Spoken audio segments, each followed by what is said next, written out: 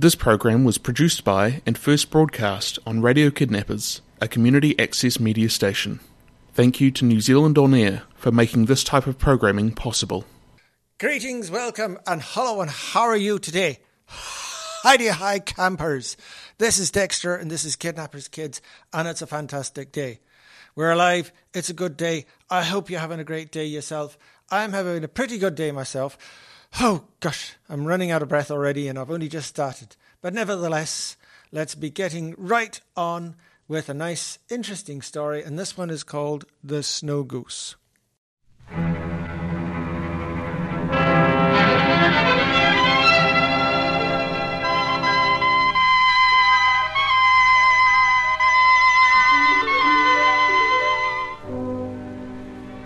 They tell of the snow goose, all that know of her. But what they tell is only a little of the story. I know the truth because I saw that mighty bird, soar calm and unafraid, straight toward the leaden death and blanketing smoke of Dunkirk. But that was before the sea had claimed its own, and the great white bird that saw it all from the beginning to the end had returned to the silences of the Northland whence it came. It is not a story that falls easily and smoothly into sequence, and some of it comes in the form of fragments from men who looked upon strange and violent scenes. There you are, lads. Here's your drinks. It was a goose, a blooming goose, so help me. God, I don't believe it. A goose it was. Jockey has seen it same as me.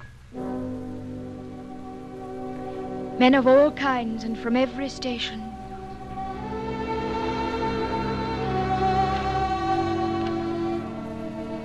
Run across that queer sort of legend about a wild goose? It was all up and down the beaches.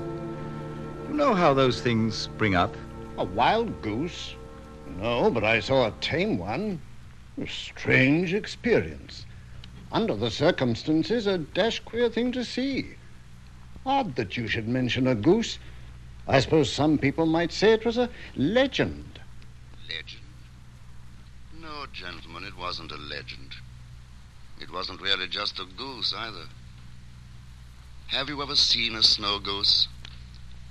Have you ever looked up into the deepest blue of the heavens, with your eyes straining to penetrate distance itself?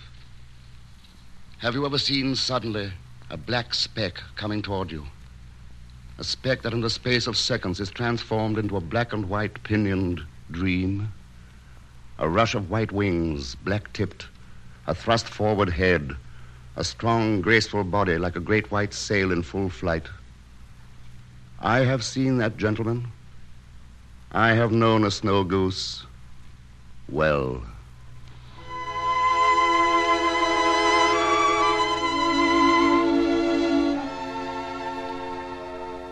My name is Philip Ryder. I am not accustomed to speaking my mind, as I'm afraid that I have lived away from the world too long to be articulate. But I cannot have it said that the snow goose is a legend.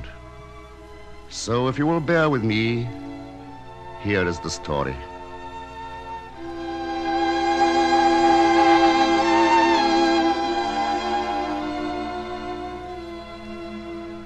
By my own choice, I left the world of human society in the late spring of 1930. There were reasons for this choice of mine, among them the strange, misshapen body which God had given me. For I must have been a frightening apparition indeed. I bought an old abandoned lighthouse at the mouth of the Elder and the acres of marshland and salting which surrounded it. I wanted only to be left to my painting and to have as little contact with the world as possible. I was drawn to my lighthouse not only because of its isolation, but because of the hundreds of species of birds which migrated there every spring. One November afternoon, 3 years after I had come to the Great Marsh, I stood in my enclosure, feeding the birds.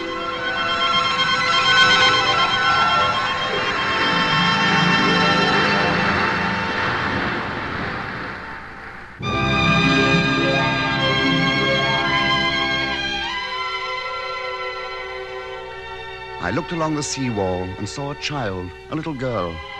She was no more than 12, slender and nervous, timid as a bird, beautiful as a marsh fairy. She was pure Saxon, fair, deep-set violet-colored eyes, and desperately afraid. What is it, child? I thought I was... Come, child, don't be frightened. I won't hurt you. Come closer. What have you there? I found it, sir. It's a bird. It's hurted. Is it still alive? Yes, I think so. Come in, child, come in.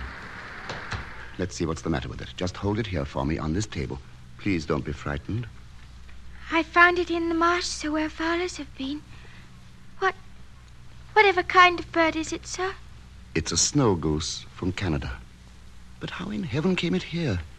You can heal it, sir, can't you? Yes, I hope so. Anyway, we will try. Don't be afraid. I'm not afraid. But I have never seen a bird like her before. No, nor have I, in any parts of the country close to here. She came to us from a very great distance. Wherever did she come from, sir? Well, I'll tell you all I know of her. She was born in a northern land far across the seas. Oh. Every winter she flew to the south to escape the snow and ice and bitter cold. This year, a great storm must have seized her and whirled and buffeted her about. You can see how strong her wings are. Yes. But the storm was stronger. For days and nights it held her in its grip, and there was nothing she could do but fly before it. When finally it had blown itself out, she dropped to rest in a friendly green marsh, only to be met by the blast from the hunter's gun. Oh. Yes, a bitter reception for a visiting princess. But it's not as bad as it might have been. In a few days, she'll be feeling much better. You and I will call her the princess, the lost princess. Do you like that? Oh, yes. Now watch. See if she won't eat something. Here is some grain. Put it in the palm of your hand and hold it out to her. Oh, look. She's eating it. Her eyes are open. Oh, she's going to be all right. She feels much better. Oh, I'm going. Goodbye. Wait. Yes, sir? What is your name, child? Frith. Where do you live? With the fisher folk at Wickledress. Will you come back tomorrow or the next day to see how the princess is getting along? Yes, sir. Yes, I will. Goodbye, sir.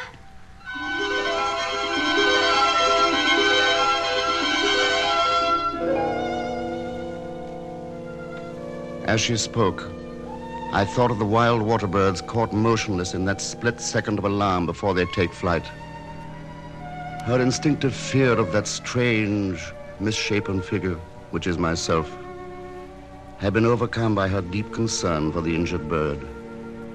But when all looked well again, the child was caught once more by the sudden and full import of where she was, and in panic had fled from my side.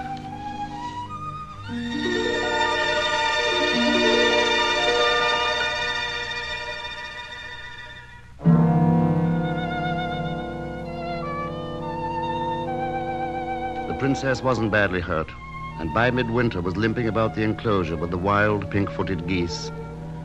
Frith came often to see her, and as her devotion to the bird grew, her fear of me disappeared completely. One June morning, a group of late pinkfeet answered the siren song of the breeding grounds and rose lazily into the sky in ever-widening circles. With them, her white body and black-tipped pinions shining in the spring sun, was the snow goose. Look, the princess. Is she going away? Yes, the princess is going home. Look, Frith. She is bidding us farewell. Well, I think I'd best be going home, too. Goodbye, sir. No need for you to hurry, child. Sit and talk a bit. No, sir. Thank you very much. I think I'd best be going home. Goodbye, Frith.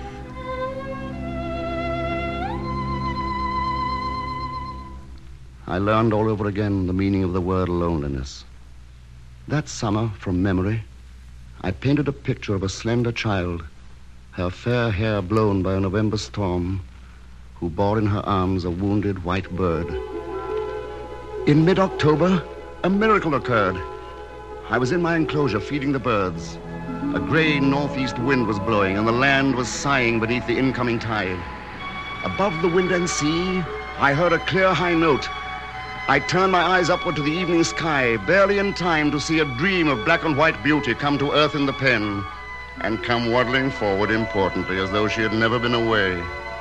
There was no mistaking her. It was the snow goose. I did not even wait to think where she might have been, but rushed to sail my little boat as fast as wind and wave would take me into Chelmsbury, and left a message with the postmistress.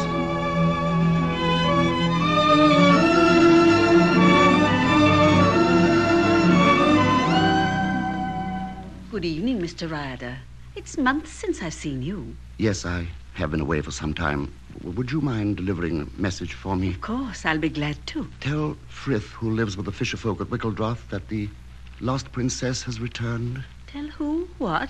You know the little girl, Frith. Of course. Just tell her that the lost princess has returned. She'll understand. Oh.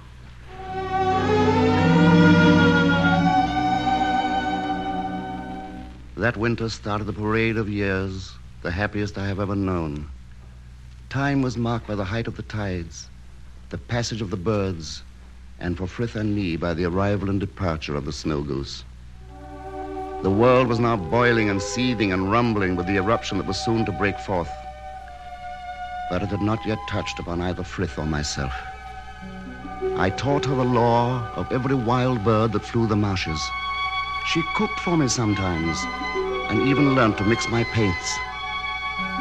But every time the snow goose left us to return to its summer home, the barrier was again thrown up between us, and Frith would no longer come to the lighthouse.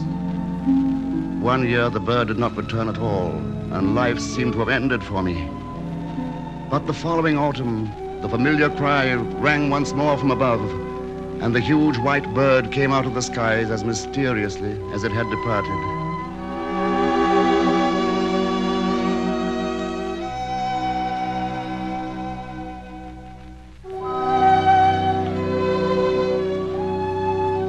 It was more than a month, however, before Frith reappeared at the lighthouse. When I saw her, I realized with a shock that she was a child no longer. She had grown tall, slender, and hauntingly beautiful.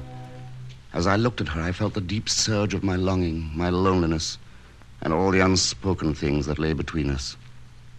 We stood together in that spring of 1940. The world was on fire. The whine and roar of the bombers and the thudding explosions had frightened the birds. The first day of May, we watched the last of them rise from their sanctuary. Look, Philip. The princess is going with them. The call is strong, Frith. Almost impossible to resist. But somehow she doesn't seem as sure as usual. See how she's circling close to us. I wish she'd stay. You wouldn't be so alone if she were always here. The call is strong, Frith, for both you and the princess. When she flies away, I lose both of you.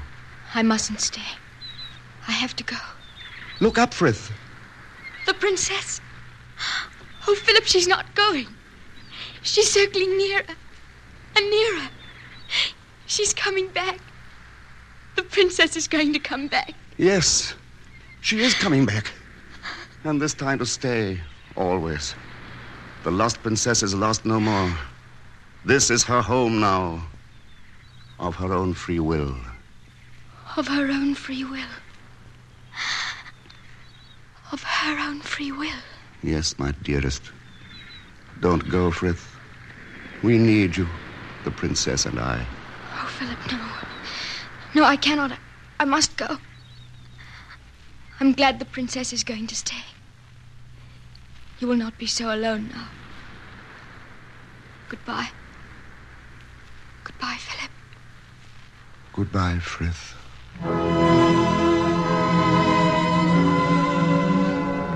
At first I had been afraid of Philip Ryder because I had heard such strange tales before I ever saw him.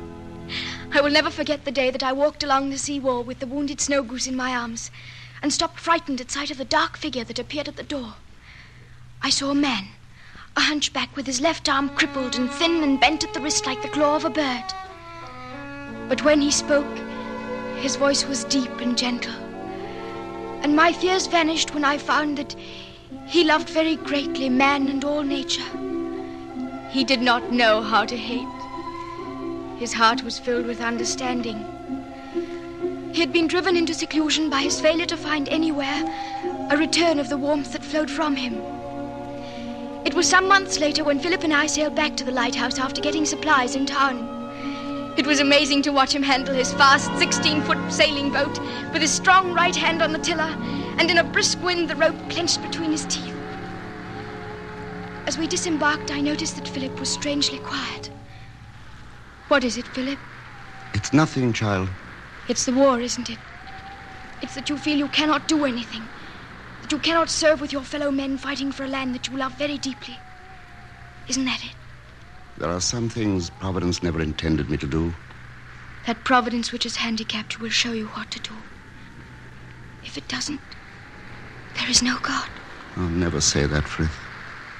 If there were no God, there would not be anywhere the beauty that is all around us now. I was very young, but an age-old instinct told me that here was a man whose heart was breaking because he could not serve in an angry world. I left him sadly, and it was more than 3 weeks later before I returned to give him the news that was on every tongue, of a British army trapped on the sands of Dunkirk, 100 miles across the sea. A British army huddled helplessly awaiting certain destruction.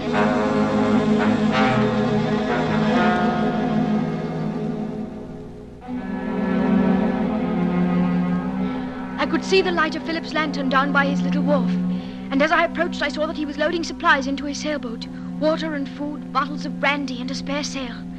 He was pale, but his dark eyes were glowing with excitement. I knew at once that he had heard the call for help, and that here at last was something he could do. Hello, Frith.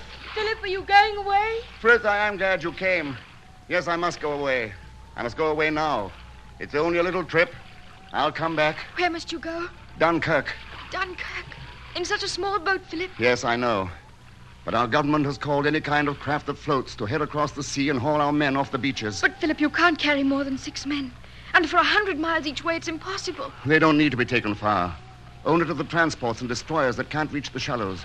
I can make many trips of that distance with 6 or even 7 men at a time. Philip, I know how much you want to go, but I'm so afraid.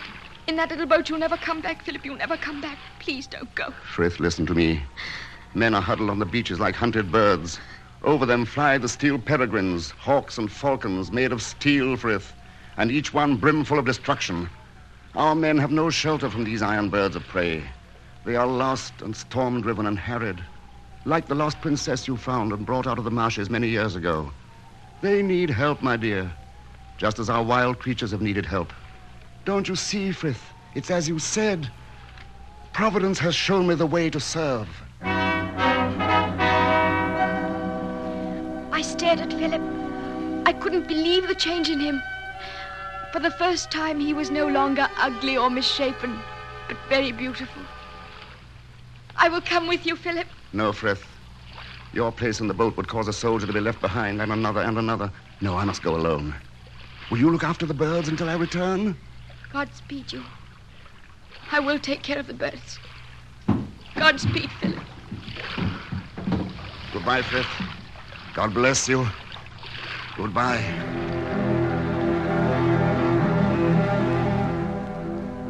I stood on the seawall and watched the sail gliding down the swollen estuary.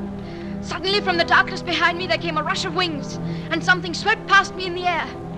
In the night light, I saw the thrust-forward head of the Snow Goose, flashing down the winding creek where Philip's sail was slanting in the gaining breeze, to fly above him in slow, wide circles.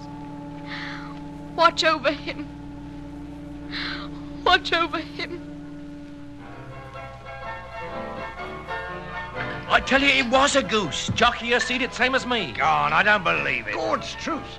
I'd never be sitting here drinking this glass of beer if it wasn't for that bird and him that was with it. Him? Who are you talking about? Tell him what happened, Alf. Well, it come flying down out of the muck and stink and smoke of Dunkirk that was overhead. It was white, with black on its wings, and it circles us like a bloomin' dive bomber. And while we're looking up at it, round the bend comes as pretty a little sailboat as you ever saw. The bloke sailing her looks like he's out on a pleasure spin on a Sunday afternoon. There he sits in the stern sheets, holding the rope in his teeth. His teeth? Yes, with his good hand on the tiller and the crooked one waving to us to come.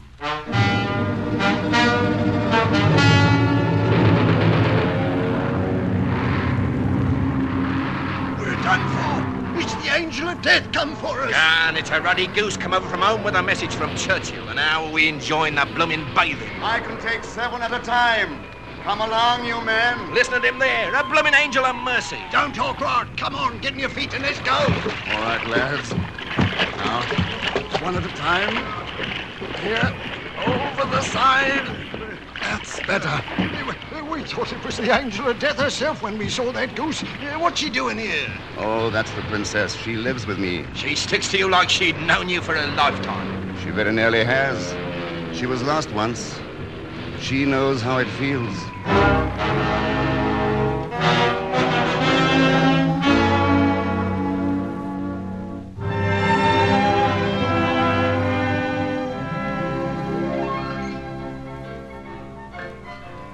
Well, he brought us out all right, and then we watched him make trips all afternoon and all night too. He was still going when we left, and he waved us goodbye, the bird with him. A darn good man he was. Another half pint, please, miss. Half a mo, Tommy, I'll get it. That's a good yarn, mate. I can tell you the end of it. Yes? What happened? I'll tell you what happened. I was in that show too. Our tugboat was on its 3rd trip back, loaded down with soldiers, when our skipper sees a derelict boat off the starboard bow. We goes off course to have a look, and we finds this here goose sitting on the gunwale guarding a man's dead body in the bottom of the boat. Struth. Hunchback he was. Just then there's a shout from the bridge, and not 30 feet off the port beam is floating the biggest, juiciest mine you've ever looked at. Now, if we'd kept on our course, we'd have piled right into it. Well, we blew up the mine with rifle fire, and when we looked back, the derelict was gone. The explosion knocked her off, and the chap with her. But that bird, well, it got up, circled 3 times like a plane saluting, and took off. Queer it was. Give us all a turn. Lucky thing for us, we went over to have a look, eh?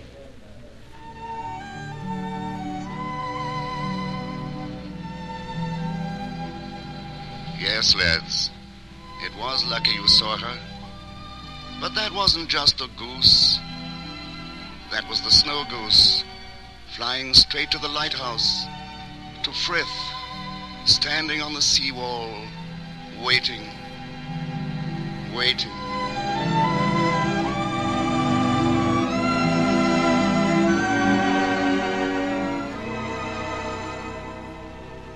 Waiting, yes, waiting. But I knew that he was never coming back. I had stayed and roamed alone on the great marsh. I had found the picture that Philip had painted of me when I was still a child, with an injured bird in my arms. Through the canvas I could see his love shining like a pure white light. And so that sunset, when I heard the high-pitched, well-remembered note in the heavens, it brought no instant of false hope to me. As my eyes lifted to the sky from whose flaming arches plummeted the lost princess, the sight broke the dam within me and released the surging, overwhelming truth of my love. Wild spirit called to wild spirit, and I seemed to be flying with that great bird, soaring with it in the evening sky, and hearkening to Philip's message. Frith, my love. My love. I love you, Philip. I love you. Godspeed. Goodbye, Philip. Godspeed. Remember, Frith, as the snow goose needed help, so all the world needs help. It was you who gave me faith, until Providence showed me the way to serve. Keep faith, my darling. Keep faith forever. Goodbye, my Frith. Goodbye.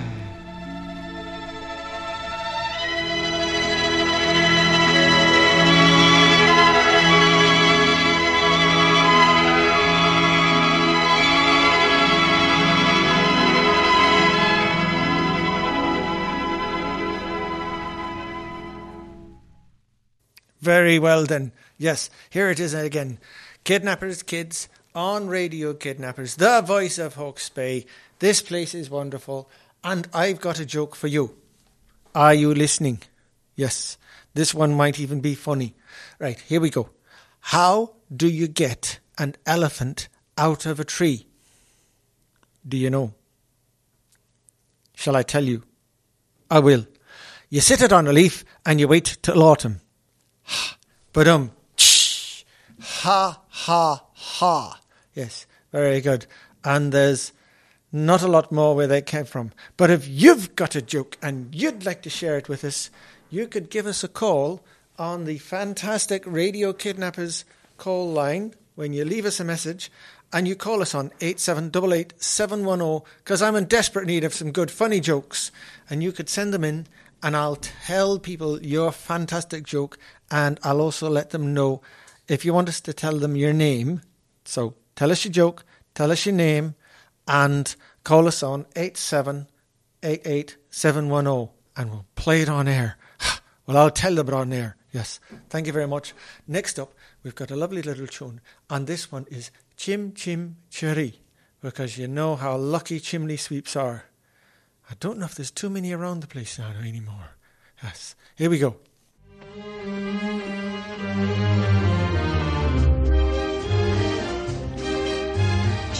Chimney, chim, chimney, chim, chim, cherry.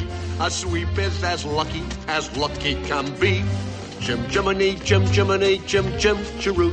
Good luck, we're above when I shake hands with you. Or blow me a kiss, and that's lucky too. Now as the ladder of life has been strung, you might think a sweep's on the bottommost rung. Though I spends me time in the ashes and smoke, in this all wide world there's no happier bloke. Chim chimney, chim chimney, chim chim cherry. A sweep is as lucky can be. Chim chimney, chim chimney, chim chim cheroo. Good luck, we're above when I shake hands with you.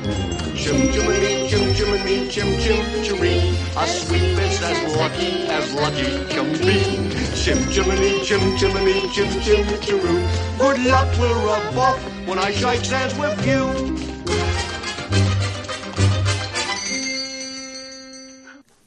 Next up, we have a poem. Yes, from that lovely little book. I'm slowly working my way from the back page to the front page. The World of Christopher Robin. And this one is called Explained. Elizabeth Ann said to her Nan, "Please will you tell me how God began?" Somebody must have made him. So, who could it be? 'Cause I want to know. And Nurse said, "Well." And Ann said, "Well, I know you know, and I wish you'd tell." And Nurse took pins from her mouth and said, "Now then, darling, it's time for bed." Elizabeth Ann had a wonderful plan. She would run round the world till she found a man who knew exactly how God began. She got up early, she dressed and ran, trying to find an important man. She ran to London and knocked at the door of the Lord High Doodledom, couch and four. "Please, sir, if there's anyone in, however and ever did God begin?" The Lord High Doodledom lay in bed, but out of the window, large and red, came the Lord High Coachman's face instead. And the Lord High Coachman laughed and said, "Well, what put that in your quaint little head?" Elizabeth Ann went home again, and took from out the ottoman Jennifer Jane. "Jennifer Jane," said Elizabeth Ann, "tell me at once how God began." And Jane, who didn't much care for speaking, replied in her usual way by squeaking. What did it mean? Well, to be quite candid, I don't know, but Elizabeth Ann did. Elizabeth Ann said softly, "Oh, thank you, Jennifer. Now I know." Well, I wish to be sure that she would tell me, because that's a very curious question indeed. Next up, we have Bad Jelly the Witch. But first of all, another joke. How do you tell when an elephant's been in your fridge?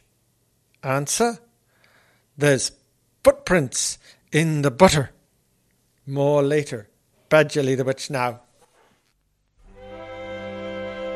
Once upon a time, a long time ago, there was a little boy and girl. Their names were Tim and Rose. Tim was 6 years old and Rose was 5. Tim had black hair and blue eyes. Rose had red hair that hung down to her waist, tickle, tickle, tickle, and green eyes like the sea. They lived with their mummy and daddy in a big log cabin made from trees with a yellow straw roof, and little birds made nests for their eggs in it. Egg, egg, egg. Their daddy was a fisherman, and he caught fish in a big lake near the house. Their mummy used to bake lovely fresh bread for them, and in the evenings, by the fire, she would play the trombone for them.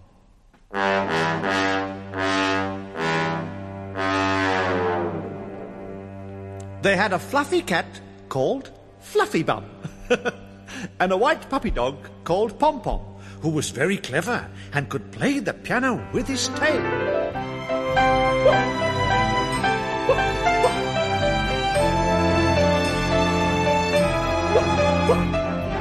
Every morning, Tim and Rose used to go to Lucy their cow to get some milk for their breakfast. But when they got to the shed where Lucy lived, the door was opened and Lucy was gone. So the children ran to the field where Lucy used to eat the grass, and they shouted, "Lucy! Lucy! Where are you?" But there was no sound of Lucy anywhere. "Look, Rose," said Tim, and he pointed to the ground where they could see Lucy's hoof marks in the mud. "Let's follow them and see where she's gone," said Rose. They started to follow the hoof marks. They walked and walked, walked and walked and walked and walked. "Are you getting tired?" said Tim. "Only my legs," said Rose. After a long while, the children came to a big forest with very big trees, some as tall as a church, and some as thick as their teachers' legs at school. There was still no sign of Lucy the cow.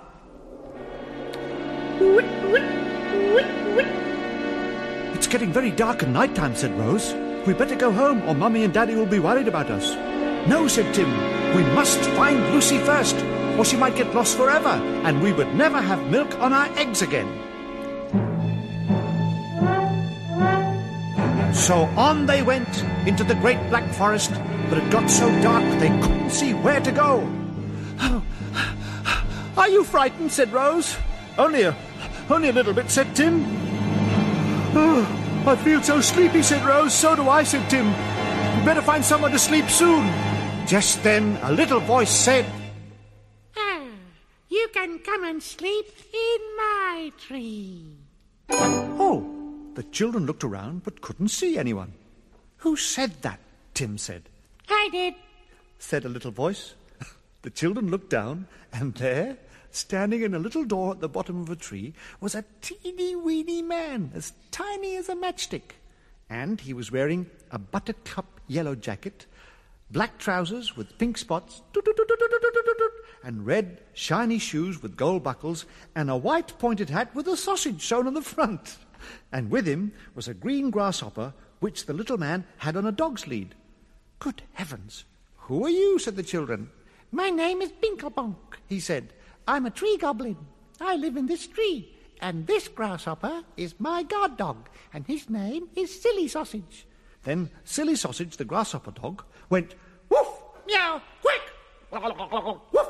Meow! What a funny grasshopper," said Tim. "He wanted making a funny noise." "Yes," said Binklebonk. "That's why I call him Silly Sausage." "Oh, what's that?" Then they heard strange noises coming from the dark forest. "Quick! Quick!" "Good heavens! What was that?" said the children. "Oh, that's a tin lion," said Binklebonk. "Well, why did he go squeak?" said Tim. "Oh, he gets rusty from sleeping in the rain. Oh, you better come inside before he comes." We're too big to get into that tiny door, said the children. Oh, don't worry about that, said Binklebonk. I can make the tree grow bigger. You can't, said the children. Yes, I can, said Binklebonk. Watch me. He took his finger and he pressed a button on his suit and sang this song. Tree, 1, 2, 3, please grow very big for me. And like magic, the tree got bigger and bigger and bigger.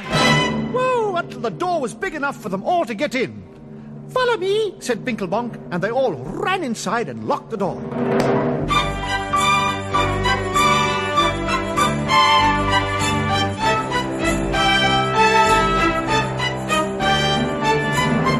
They followed Binklebonk up a round and round and round staircase, and all the way up there were fireflies and glowworms lighting the darkness.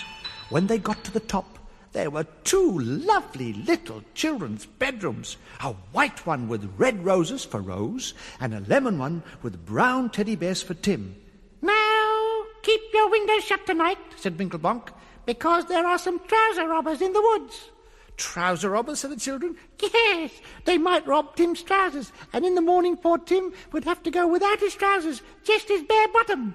And a chicken might peck it and make him jump up in the air.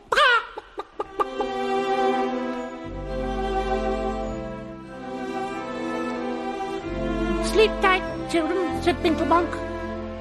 Before they went to bed, Binklebonk gave them a real goblin supper, some nuts, honey, and some real beautiful sweet dandelion tea. And before they went to sleep, the children asked Binklebonk if they had seen Lucy the cow go by the tree. Well, a black and white cow did go by here this morning. Rose said, was he wearing a hat? Yes, he was wearing a straw hat. Hooray, said the children. That's our Lucy. So the children went to sleep very, very happy because they knew that their milk was still alive. Good night, Tim, said Rose. Good night, Rose, said Tim.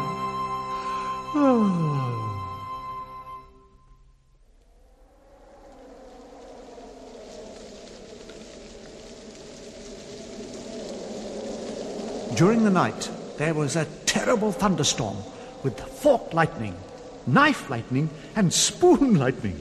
What a funny storm, said Tim. Outside, the rain was pouring onto the trees. Lots of birds' nests got full of water, and all the baby birdies were standing on the side and diving in like a swimming pool. Splash! All the time, the poor old Tin Lion was saying, "Oh dear, all this rain is making me rusty. Raw, raw, squeak, squeak, raw, raw, squeak." Ah! Next morning, the rain stopped, and the sun came up and said, "Come on, time to get up, everybody. I'm going to be very good today. I promise I will shine all day, and I won't hide behind any clouds." Binklebonk came in and gave the children a cup of fresh grasshopper's milk, some honey and fairy cakes. And when they were dressed, the children said, "Goodbye, Binklebonk." Goodbye. And off they went to find Lucy the cow. "Be very careful in forest," said a little Robin Redbreast, "because there's a wicked witch in there. Her name, Bad Jelly. She catches little children and turns them into sausage and eat them up. Sometimes she chop children up and make boy-girl soup." "Oh dear," said the children. On and on they went, on and on, until they came to a big river with water rushing over ragged rocks. The children didn't know how to get across, so they sat down to think how to do it. "Oh, mind where you're sitting, you silly boy," said a voice from underneath Tim's bottom. It was a little worm. "You big silly. You nearly squashed me flat like a shoelace." "Oh, I'm sorry, Mr. Worm," said Tim. "What's your name?" The worm came right out of the ground, and he was wearing a long, thin shirt with the drawings of red noses and overdrafts on it. "My name is Mudwiggle," said the worm. "Oh, Mr. Wiggle, did you see a cow wearing a straw hat yesterday?" "Yeah," said Mudwiggle. "She trod on my tail, so I kung-fu'd her into the river. Ho, ha, ho, ho, ho, moo!" she went. "Oh, you must be very strong," said Tim. "I'm the strongest worm in all the world. Do you know why? Because, I eat mud. Lots of mud." The worm told the children that Lucy had swum across the river the other day, and he'd help her to get her hat out of the water. "Oh, good. Can you help us get across?" said Rose. "Well, all right then," said Mudwiggle. "I'll just put my swimming costume and overcoat on because the water might be cold." When he did that, he got into the river. "First, I'll take Rose, right? Get in the river, Rose, and hold my tail." "Come on, then, what are you waiting for?" "Well, Which end is your tail?" said Rose. "Oh, dear," said Mudwiggle. "I'll wear my hat so you know which end is which." So he put on a big red top hat with a piece of cheese on top. "That's in case I meet any hungry mice," said Mudwiggle, who's also a Boy Scout. Rose got hold of his tail, and the funny worm dived in and swam across, and then he came back for Tim. But when they were halfway across, a huge giant killer shark saw Tim's legs swimming in the water, so he thought, "I'll eat him up." "Look out," said Rose. "Shark! Shark!" The shark was just going to bite Tim when wallop, bonk, thud, Mudwiggle hit the horrible shark right on the nose. Boom! "Oh, my nose! Oh, my nose! My poor old shark's nose," said the shark. "This is going to ruin the act." So he swam away to the Shark's Nose Hospital. "Goodbye, children," said Mudwiggle, and swam away. The sun was shining very hot, and soon the children's clothes were all nice and dry. Then they saw an apple tree, so they plucked 2 big, juicy red apples.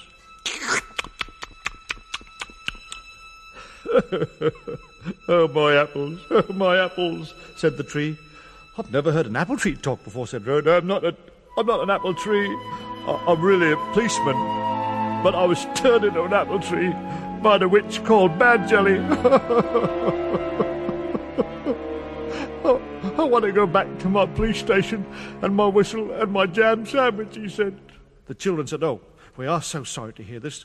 We can't help you because we can't do magic. But if we see another policeman, we'll tell him that you're here and to bring you your whistle and your jam sandwich." "Oh, thank you very much," said the policeman. The children went on walking until they came to a big mountain, but it had a big white beard on. "What a silly mountain," said the children. "Why has it got a beard on?" A little mouse popped his head out of a hole in the ground. "He's got a beard because he's lost his razor," said the mouse. "Well, we've never heard of a mountain with a beard," said Tim. "He's very old, that's why." "And I'm not really a mouse, you see. I've been turned into a mouse by Bad Jelly, the terrible witch." "Poor little furry mouse," thought Rose. "What's your name?" said Tim. "My name," said the mouse, "is Dingle Mouse." "Well, what were you before the witch turned you into a mouse?" said the rose. "I was a banana," said Dingle Mouse, "so be careful. If you see her, you run away from her. Remember her name, Bad Jelly." The children said they would remember her name and they would hide if they saw her. "Well, we must go and look for Lucy the cow now," said the children. Wait a minute. "Can I come with you?" said Dingle Mouse, "and be your friend? I got a good singing voice. Just listen to this. Fiddle-diddle-dee, I'm a little flea. I ran up Daddy's trouser legs, and I bit him on a knee." The children liked his singing and said, "All right, you can come with us and look for Lucy." Tim picked up Dingle Mouse and put him in his trouser pocket. "I like traveling this way," said the mouse. "It's very dark in here," said Dingle Mouse. "Where's the light switch?" Rose and Tim laughed. "You silly mouse. You don't have a light switch in little boys' trouser pockets." "How did I know that? I never travel by trouser pocket." So now they all set off to find Lucy. They were climbing up and up a big mountain, and it was getting very cold, and it started to snow. "Oh, I'm freezing cold," said Rose. "I'm shivering too," said Tim. Just then, a voice behind them said, "Hello, children. Can I help you?" Tim turned round and saw an old woman dressed in black. "Don't be frightened," she said. "I can make you nice and warm in a few seconds. Just get inside this nice sack, and you'll be nice and warm." "Oh, thank you, old woman," said Tim. "We were nearly freezing to death." As soon as the children got into the sack, the old woman screamed, "Got you!" She tied the sack up tight. "I'm going to eat you all up because I'm Bad Jelly, the baddest witch in all the world." sack on her back, jumped onto a broomstick, and flew up into the sky. Someone please help us, shouted Jim. No one could hear him because they were very high in the sky.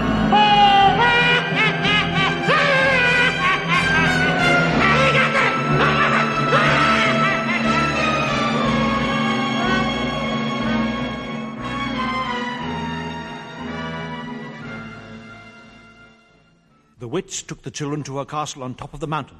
It was made of iron. Ow, my head. And only the witch had the key to get in. At the gate was a huge, horrible monster. His body was red and sticky. It had giant eyes as big as windows and sharp yellow teeth like needles.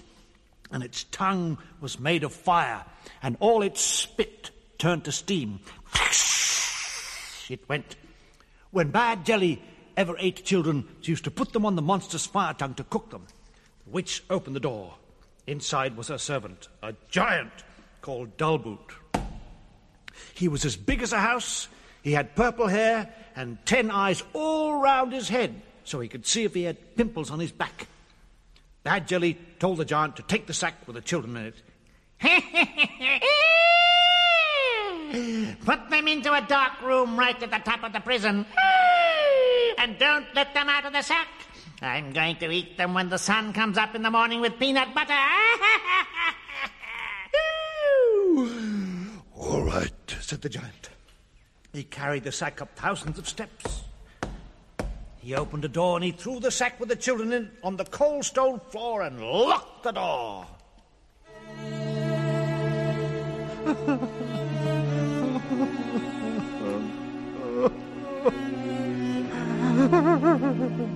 Poor Tim and Rose were crying. Then out of Tim's pocket popped Dinglemouse. Don't cry! Don't cry, children. I got sharp teeth. Watch this. And he started to nibble, and he made a hole big enough for them to get out of the sack. Poor Rose was crying. We'll never see our mother or daddy again. Tomorrow the witch will eat us all up with peanut butter. The sun was going down, and the room was getting very dark. Dinglemouse suddenly cried, I got an idea! You got an idea! I got an idea! I know a big, strong eagle called Jim. He's my friend and he owes me money. I'll go and try and get him. Dinglemouse jumped up on the ledge and climbed the ivy on the outside of the tower all the way down to the ground. Please hurry! Hurry! The witch is going to kill us in the morning, said the children. So Dinglemouse ran as fast as he could. He ran so fast, his tail caught fire, and he had to sit in a bucket of cold water to put it out. Oh, that's better.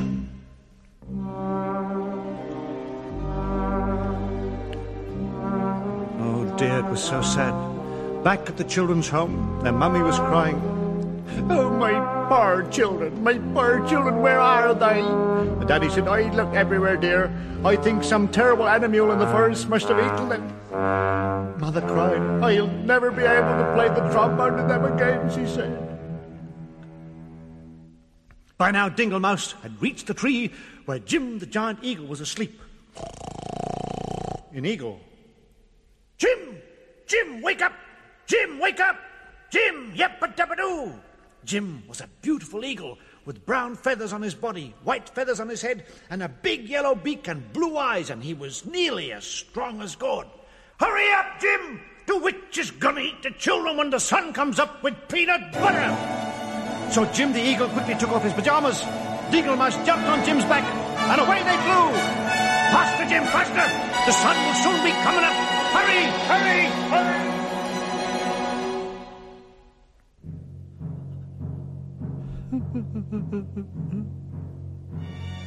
Back in the prison room, the children were looking out the window. Can you see anyone coming to save us, Tim? Said Rose. No, I can't, said Tim. Oh, look, said Rose. The sun is starting to come up. Listen. I can hear the witch coming up the stairs. I'm coming to get you, screamed the witch. They could see her through the keyhole, and she had a big, sharp knife. But wait. Look, said Rose, out the window. It's Jim the Eagle. Jim the Eagle is coming.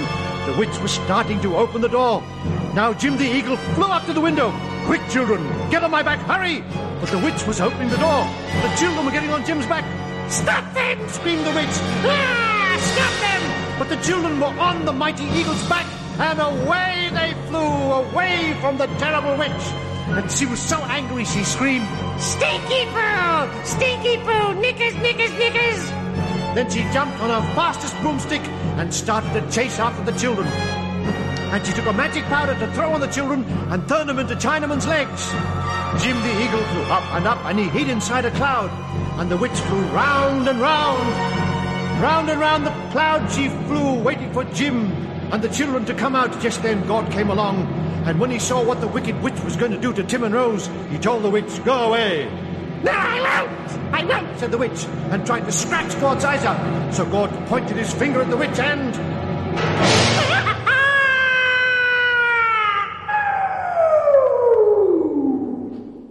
The witch had burst like a bomb and disappeared in smoke, and her broomstick turned into a sky snake that flew up to the moon. When Jim the Eagle saw that Bad Jelly was dead, he flew the children back to the witch's castle to look for Lucy. Lucy! Lucy! There she is, said Rose.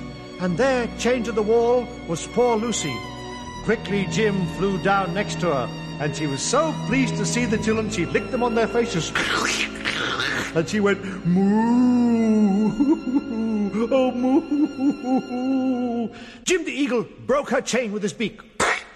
But then the back door of the castle opened, and out came Dullboot, the giant.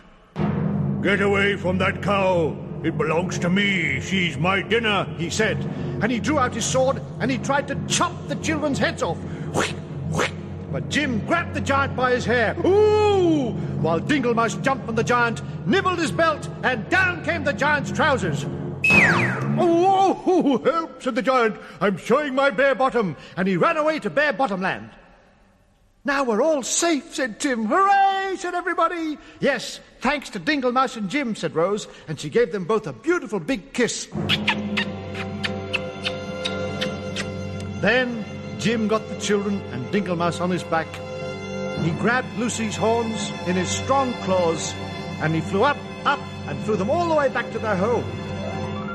But when their mummy and daddy saw them fly down on the back of a giant eagle with Lucy hanging underneath, they got frightened and they ran inside the house and hid. Don't be frightened, mummy and daddy, said Tim and Rose. He's only an eagle. Oh, no, we're frightened. We're frightened to come out of that giant eagle. He'll kill us. No, he won't, said Rose and Tim. He's friendly, he's kind, he'll help you. All right, then, if you say so. Down they flew and landed. Don't be frightened, Mummy and Daddy. Jim is a kind eagle and he saved our lives, said Tim and Rose as they landed. And up popped Dinglemouse. Oh, so did I help save their lives too, he said. So Mummy and Daddy came out with a big bag of jelly babies and cream cakes, and they gave them to Jim and Dinglemouse, and they all played Ring-a-Rosies, and then they blindfolded Lucy and played Blind Cow's Buck. And they lived happily ever after. Good night, children. Good night. Last one, and then a song, and then I'm done. So aren't you pleased to hear that? Yes. Dexter, Radio Kidnappers, the voice of Hawke's Bay, and Kidnappers Kids having a fantastic fun day. Yes. Okay. So this time I'm going to ask you, how do you tell if there's been 4 elephants? If there's 4 elephants in your fridge, right at that very minute? Why? There's a Mini parked out the front. So I've got to finish that off with, how do you tell there has been 4 elephants in the fridge? No, there's not 4 sets of footprints in the butter. No, there's skid marks on the floor from the Mini I parked out front. Finally, last one before the song. How do you fit 4 elephants in a Mini? Think about that for a moment. Yes? Okay. Well, the answer is 2 in the front and 2 in the back. Thank you very much. You've been a fantastic group of people. And last but not least, oh dear, another problem to fix. There's a hole in my bucket, dear Lizer. Take it away. See you next time. And don't forget, be kind to one another. Ta-ra for now.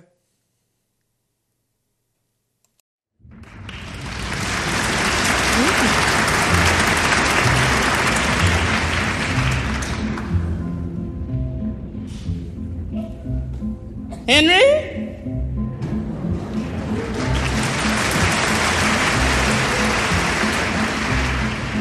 Oh, Henry?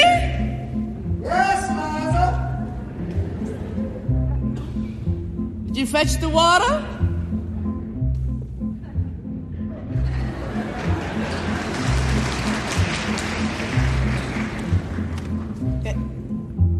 Go fetch the water. There's a hole in the bucket, dear Liza, dear Liza. There's a hole in the bucket, dear Liza, a hole. Well, fix it, dear Henry, dear Henry, dear Henry. Oh, fix it, dear Henry, dear Henry, fix it. With what shall I fix it, dear Liza, dear Liza? With what shall I fix it, dear Liza? With what? With a straw, dear Henry, dear Henry, dear Henry. With a straw, dear Henry, dear Henry, with a straw. But the straw is too long, dear Liza, dear Liza. The straw is too long, dear Liza, too long. Cut it, dear Henry, dear Henry, dear Henry. Well, cut it, dear Henry, dear Henry, cut it. With what shall I cut it, dear Liza, dear Liza? With what shall I cut it, dear Liza? With what? With an axe, dear Henry, dear Henry, dear Henry. With an axe, dear Henry, dear Henry, with an axe. The axe is too dull, dear Liza, dear Liza. The axe is too dull, dear Liza, too dull. Sharpen it, dear Henry, dear Henry, dear Henry. Well, sharpen it, dear Henry, dear Henry. Hone it.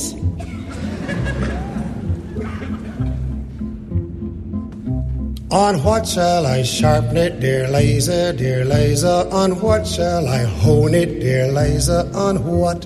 On a stone, dear Henry, dear Henry, dear Henry. On a stone, dear Henry, dear Henry, on a stone. But the stone is too dry, dear Liza, dear Liza. The stone is too dry, dear Liza, too dry.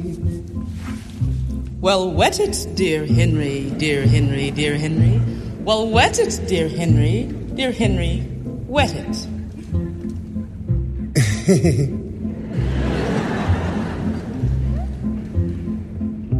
With what shall I wet it, dear Liza, dear Liza? With what shall I wet it, dear Liza? With what? Try water, dear Henry, dear Henry, dear Henry. Try water, dear Henry, dear Henry. Use water.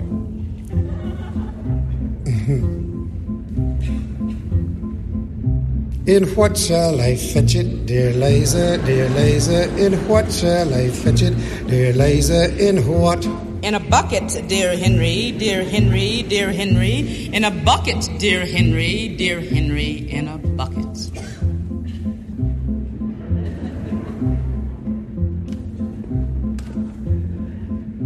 There's a hole in the bucket, dear Liza, dear Liza. There's a hole in the bucket, dear Liza, a hole.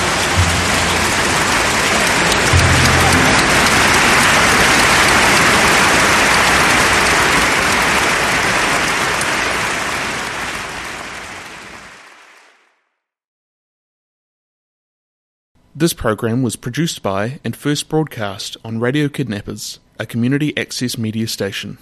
Thank you to New Zealand On Air for making this type of programming possible.